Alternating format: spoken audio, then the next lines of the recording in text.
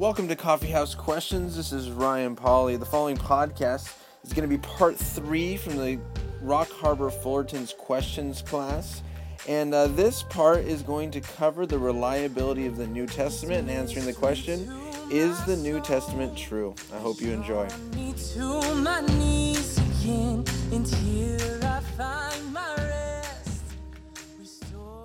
Alrighty. So miracles are possible if God exists and if truth exists. Miracles become possible. So now, the last thing is the New Testament true? Can we trust what we have written down? I'm not going to go into this today, but the two questions that we have to ask if we have to understand is the New Testament true is, do we have accurate copies of the original documents? And then, do the original documents tell the truth? And today we're not going to go into all the manuscript evidence of accurate copies, but I do want to show you one thing. This is the reliability of our New Testament documents. There's two things that you have to look at. You have to look at how long after the events were the documents written, and then how many documents do we have to compare and contrast to figure out what is the true story. When it comes to the New Testament, the time gap in years from the events to when the first documents were written is about 25 years. It's a short period of time, and we now have over 5,000, it's 5,800 now, documents, manuscripts of these original documents that we have written. When you compare it to other events in the ancient, you can't see these letters here, or these words, but this is Homer's Iliad and his Odyssey. It was written about 500 years after the events took place is when it was finally written down. And now we have it's just over, 1,000 copies of it. When we talk about Caesar, down here, Caesar and what he did, what we know about Caesar's life comes from 10 manuscripts written at about 1,000 years after his life. And so what you have to kind of evaluate is, okay, what do we have written down? How big is the gap in time? Because obviously the larger the gap, 1,400 years, stories can change. Can you imagine if we're writing history for the first time of events that happened back in about 1016? Right? There's a lot that can get changed. And so it's just important to realize, yet we trust these. This is normal. In the ancient history, it's normal to have between a 500 to 1,000 year gap from when the event happened to when it was written down. That's normal. And we believe these things about Caesar that these manuscripts tell us.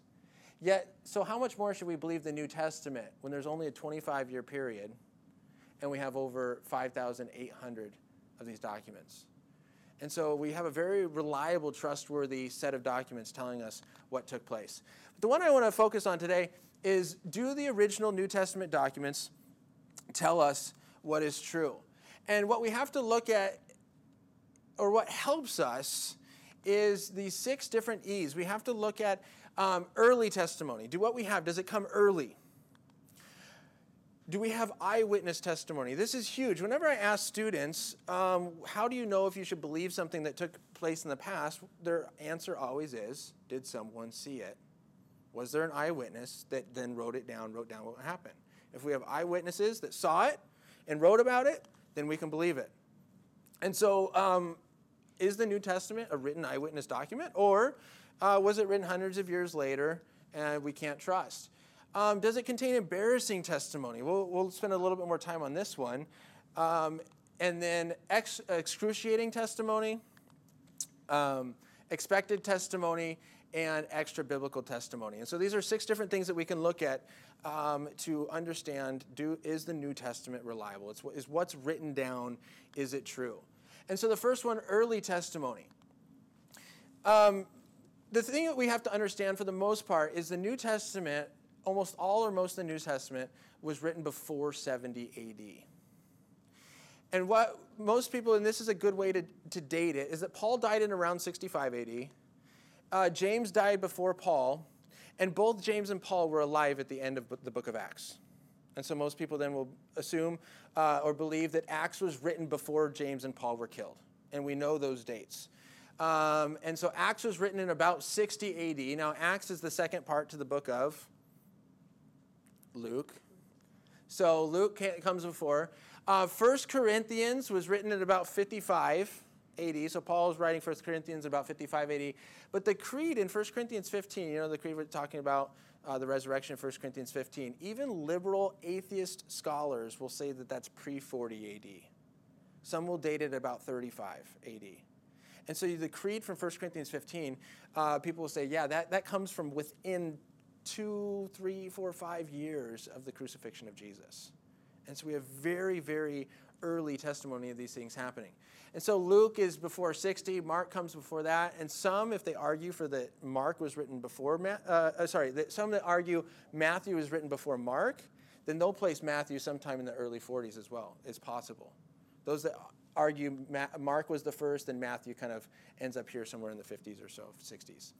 And so what we know is that the majority or most of the New Testament, all of it, was written while the eyewitnesses were still alive, before 70 AD. So the next one, do we have eyewitness testimony? Do we really have true eyewitness testimony?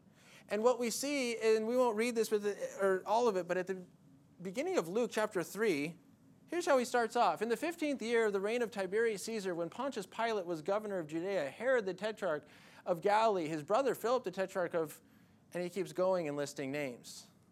And the question to ask is, does it sound like they're making up this story? And what we know is that an exact date is given, AD 29, in the 15th year, the reign of Tiberius Caesar. We have all the 8 people listed here are known from history. These are real people that lived, and we know about them. And we know that all these people were alive at this time. It's not a once-upon-a-time story. Let me tell you about a galaxy far, far, far away. This is real-life people that lived at a real-life time, given an exact date, and we know about this. And so this, from the beginning, is, wow, that looks eyewitness. Right? If I'm going to write a history about something that happened 2,000 years ago, I'm not going to be able to name all these people and all these dates and get everything right. And we won't talk about it today, but if we have other questions, if you've heard about the Gnostic Gospels, the Gospel of Thomas, the Gospel of Judas, some of those just do a bad job of getting accurate information from the first century. It shows in their writing that they didn't know what happened in the first century. As far as they mention major cities like Jerusalem, but they leave out a lot of the smaller cities. They leave off some of the leaders and rulers, and it just shows that they really didn't know really what was happening. They kind of give a general view of, hey, it's the first century, but not specifics like you would see if someone was writing it that really lived during that time. The book of Acts, I don't know if you guys have heard this. The book of Acts has 84 historically confirmed eyewitness details.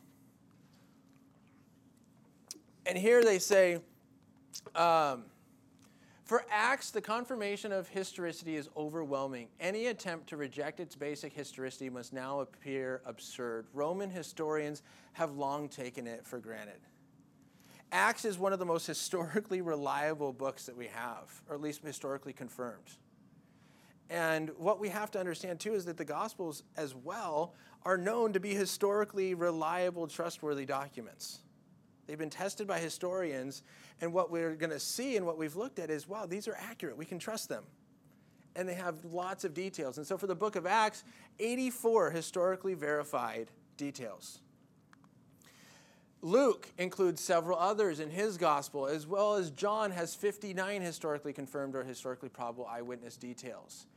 And the New Testament documents cite more than 30 people confirmed by secular sources and archaeology to have existed during that time. And so it's amazing that, again, it's not this once upon a time, I'm going to make up some characters and some cities. We see that in other religions. If you read the Book of Mormon, it's talking about Jesus coming over to the Americas with these Indian tribes, and they name tribes and they name cities that we've never found any archaeological confirmation of them ever existing. And so you can see, like, okay, the people and the places named here, they don't match up with what we know. Whereas when you look at the New Testament, lots of people in lots of places, over 30 people, say, yeah, this matches up. These people really existed. They were rulers at that time, and this lines up with what is being said. And so here are what archaeologists say. In extraordinary ways, modern archaeology has affirmed the historical core of the Old and New Testament, corroborating key points of the stories of Israel's patriarchs, the Exodus, the Davidic monarchy, and the life and times of Jesus. And one thing that I've read and heard is that we have not had an archaeological discovery disprove something in Scripture. Every piece of archaeological evidence that we find is actually confirming names, dates, and places that we find. In fact, just a few years ago, they uncovered the Pool of Bethsaida and the Pool of Siloam. And so these are just a couple years ago. It's like, okay, we're not quite sure if this really existed. You know, it's written here. We don't have any reason to doubt it. And then we find it.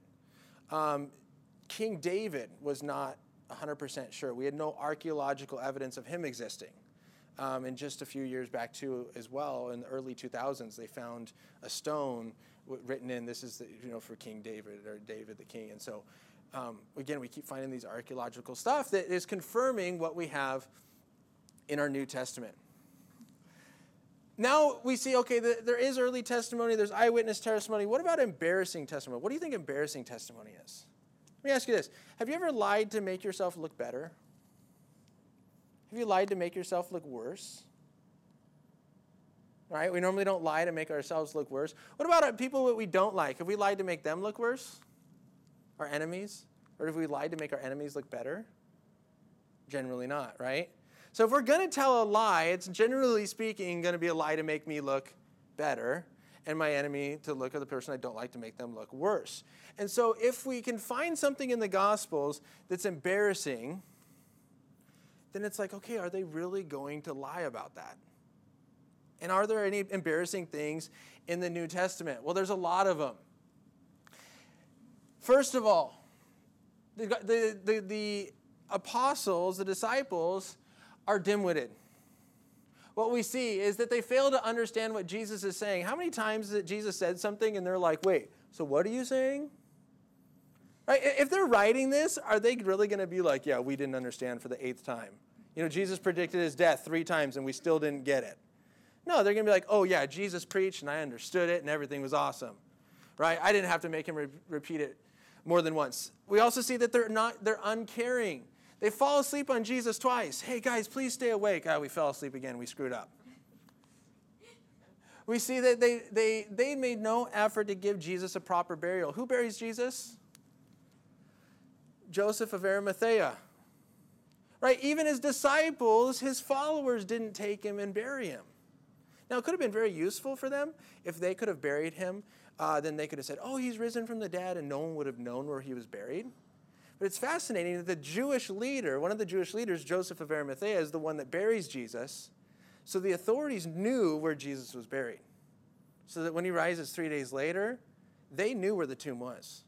If Jesus was still in the tomb, they could have walked down to the tomb and said, yeah, here's his body. We buried him. Here it is. There, If the disciples would have taken him at the beginning, then they could have said, we don't know where they put him.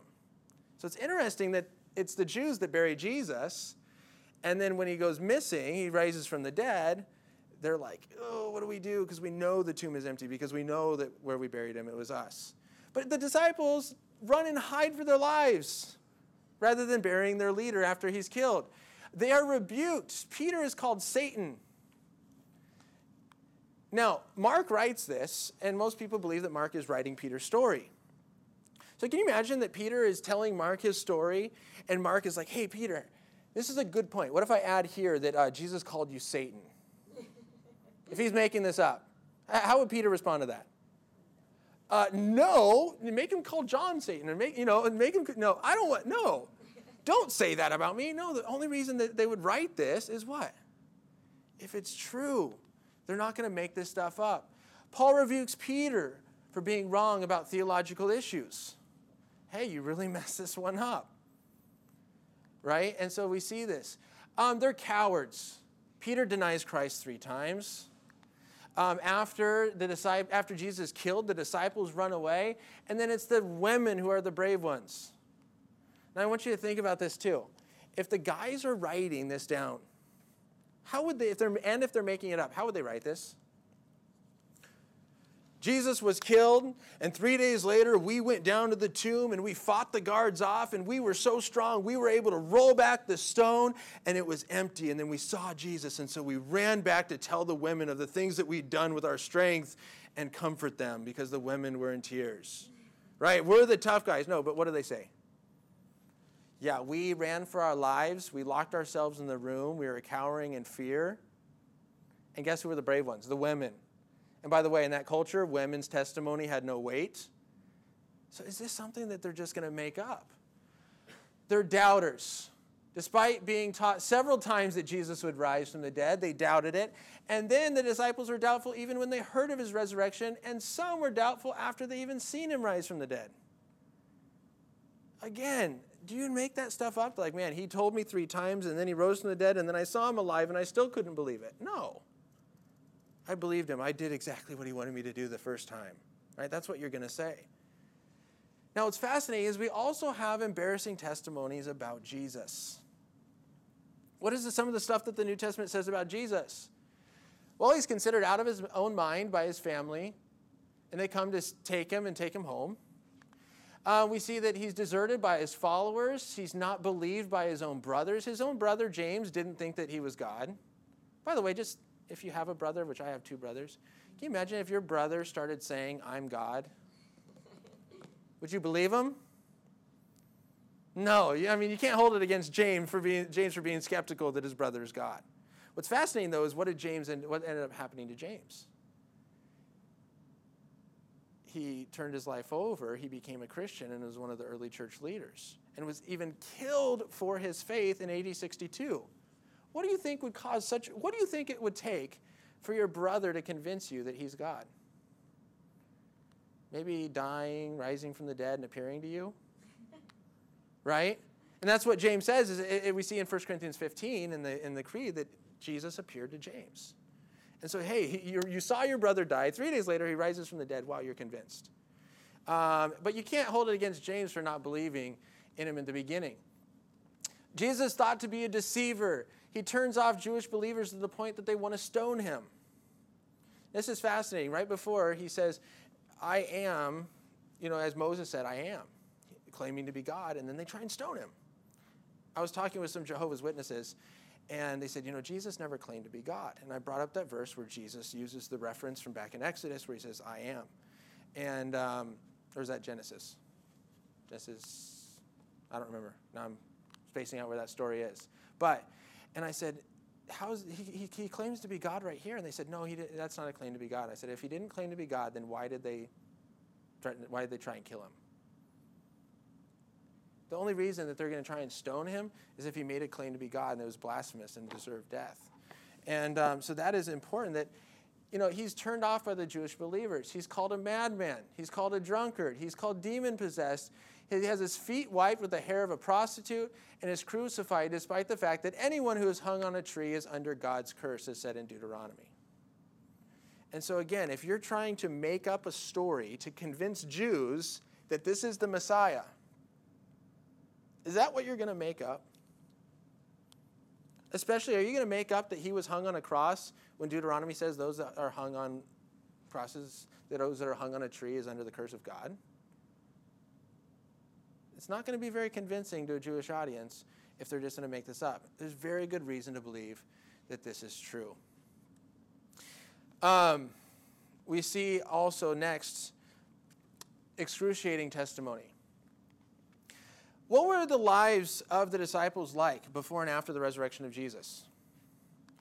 Before the resurrection, they, was centered on animal sacrifice. Afterwards, it was this sacrifice that Christ made for us. Before the resurrection, it was the binding law of Moses. Afterwards, they said, no, Christ's life fulfilled the law. Before, it was a strict monotheism. Afterwards, it was Trinitarian God.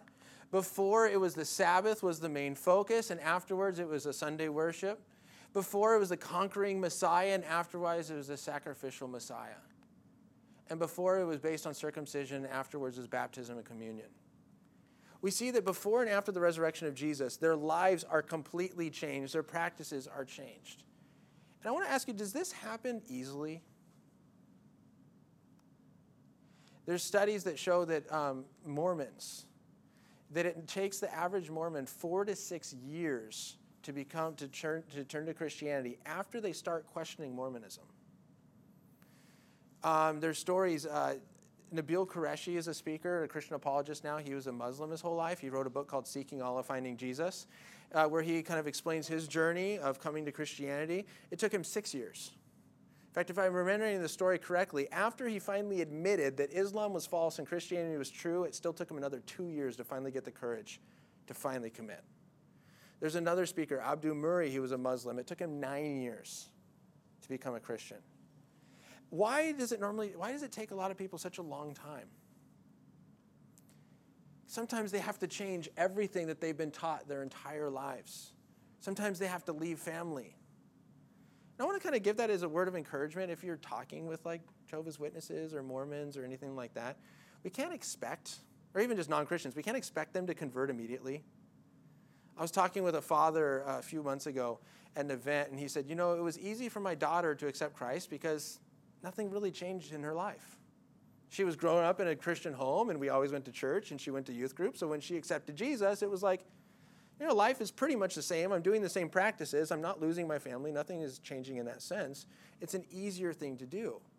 But sometimes we talk to people who, in order to accept Christ, they have to change a lot.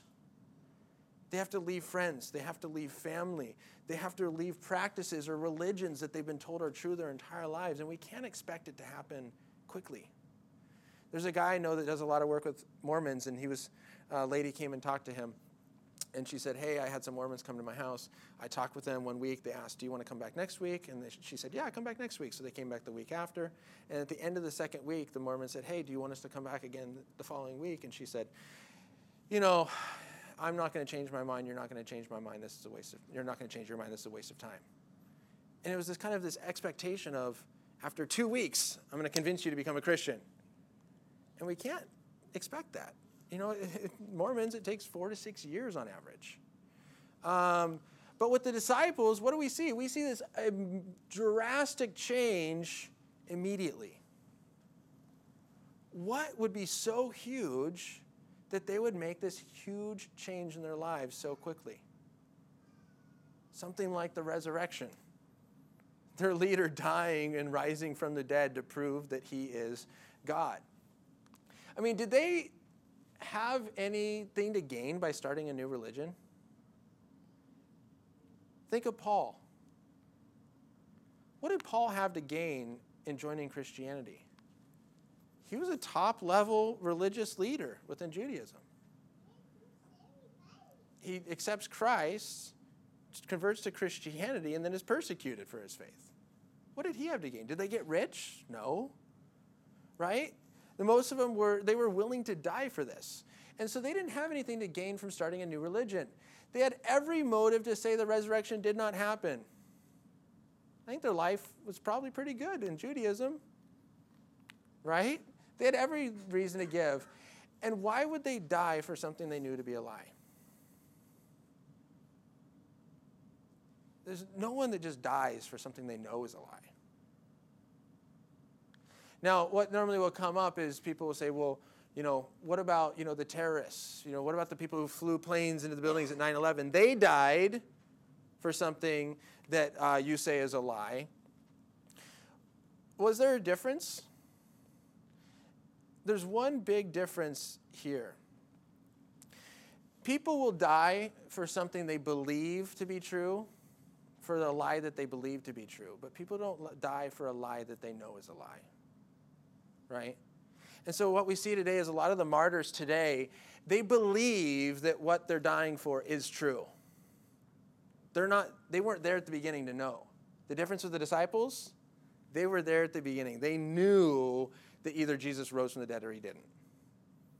And so if he didn't rise from the dead, then they knew it was a lie. And people don't die for a lie that they know is a lie. Very quickly, we're kind of wrapping up these last couple points. Expected testimony. What would we expect in the New Testament given what we know? Well, in the Old Testament, we see that the whole human race will be passed down through the woman, Genesis 3, that the Messiah would come from the line of David, would be born in Bethlehem, that would be both God and man, visit the temple, die in 33 AD, is a sacrifice. So given what we know from the Old Testament, we would expect what we see in the New Testament. These are the things that, with fulfilled prophecy, that we see in the life of Jesus. And then extra biblical testimony. What do we have outside the Bible? We have 10 ancient non-Christian sources, including Josephus, Tacitus, Thalius, and other government officials, Pliny the Younger, and all these other people. Sources including the Jewish Talmud and Greek writers. That when you compile their references, we get a story congruent with the New Testament. And I thought this was fascinating the first time I heard it, that if you completely throw out every single document that we have of the New Testament, and if we lost every single Bible, every single Christian source, if it was just disappeared off the face of the planet, only based on non-Christian historians writing, we could see that Jesus lived during a time of Tiberius Caesar, that he lived a virtuous life, that he was a wonder worker. He had a brother named James. He was acclaimed to be the Messiah. He was crucified under Pontius Pilate. There was an eclipse and an earthquake occurred when he died. He was crucified on the eve of the Passover. His disciples believed he rose from the dead. They were willing to die for their beliefs. And Christianity spread rapidly as far as Rome, and his disciples denied the Roman gods and worshiped Jesus as God. That's information that we can get from non-Christian sources.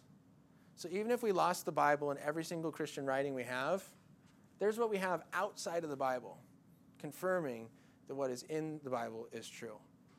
People say, well, the Christian writers, they were biased. We can't trust them. Okay, well, here's the non-biased enemies. Or maybe not enemies, but the non-biased non-Christians. And here's what they said. And it confirms or corroborates everything that we know what is in the New Testament. This is what the New Testament says.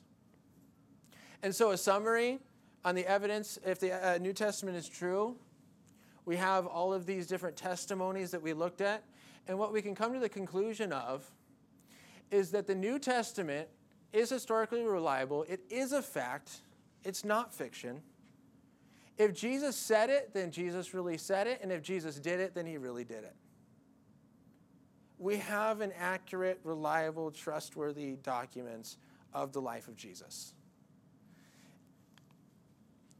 And so that kind of wraps up the reliability of the New Testament. We have really good reasons to believe that what the New Testament says is true. What's written in it is true. They're not just going to lie about these things. They're not going to die for lies. And extra-biblical, outside the Bible, non-Christian sources confirm what's inside of it. And again, what I mentioned briefly last week, that if the New Testament is true, who lived in the New Testament? Jesus. What did Jesus say about the Old Testament? That it was the Word of God. And so we have Jesus approving of what the Old Testament says as the Word of God. And then we have Jesus speaking to the disciples saying, I'm going to send my Holy Spirit so that you will remember all the things that were said and done, that you will write accurately. And so approving again of the New Testament, the soon-to-be written New Testament. And so if truth exists, which we said yes, it does, and God does exist, that there is this monotheistic, all-powerful God, that he has come down to this earth, he has worked miracles, creating the earth and done miracles, and then sent his son or himself to come down, speaking and revealing himself who he is, confirming that message through miracles, and we have an accurate story of his life in the New Testament. Is there a good reason to believe that Christianity is reliable? Absolutely. And so then what we see is that when Jesus talks about, I'm the way, the truth, and life, no one comes to the Father except through me, Jesus says, this is the truth. There is no other. Right? If any other angel or anyone comes giving another testimony of what happened, don't believe it if it doesn't line up. And so what we see is that Christianity is true. And based on what we started at the very beginning with the law of non-contradiction, two things can't both be true in the same way, in the same sense. If religion comes that says there's multiple gods, no, there's only one God. All other religions with multiple gods cannot both be true. And if someone else is revealing a different truth, it can't be true in the same way, in the same sense. And so when Christianity is true and it claims to be exclusive, then no other religion can be true as well. You've been listening to Coffee House Questions with Ryan Pauly. Thank you for joining me. I just want to let you know that the final part will be coming up from the second week of the questions class at Rock Harbor Fullerton. It'll be the open Q&A section. And there's just one more week left in the questions class. That'll be posted next week after we do it on Sunday. If you live in the area, feel free to come by Rock Harbor Fullerton. It meets at the Cal State Fullerton campus. Questions class is at 1:30 p.m. in the Titan Student Union building. Have an awesome rest of your week, and God bless.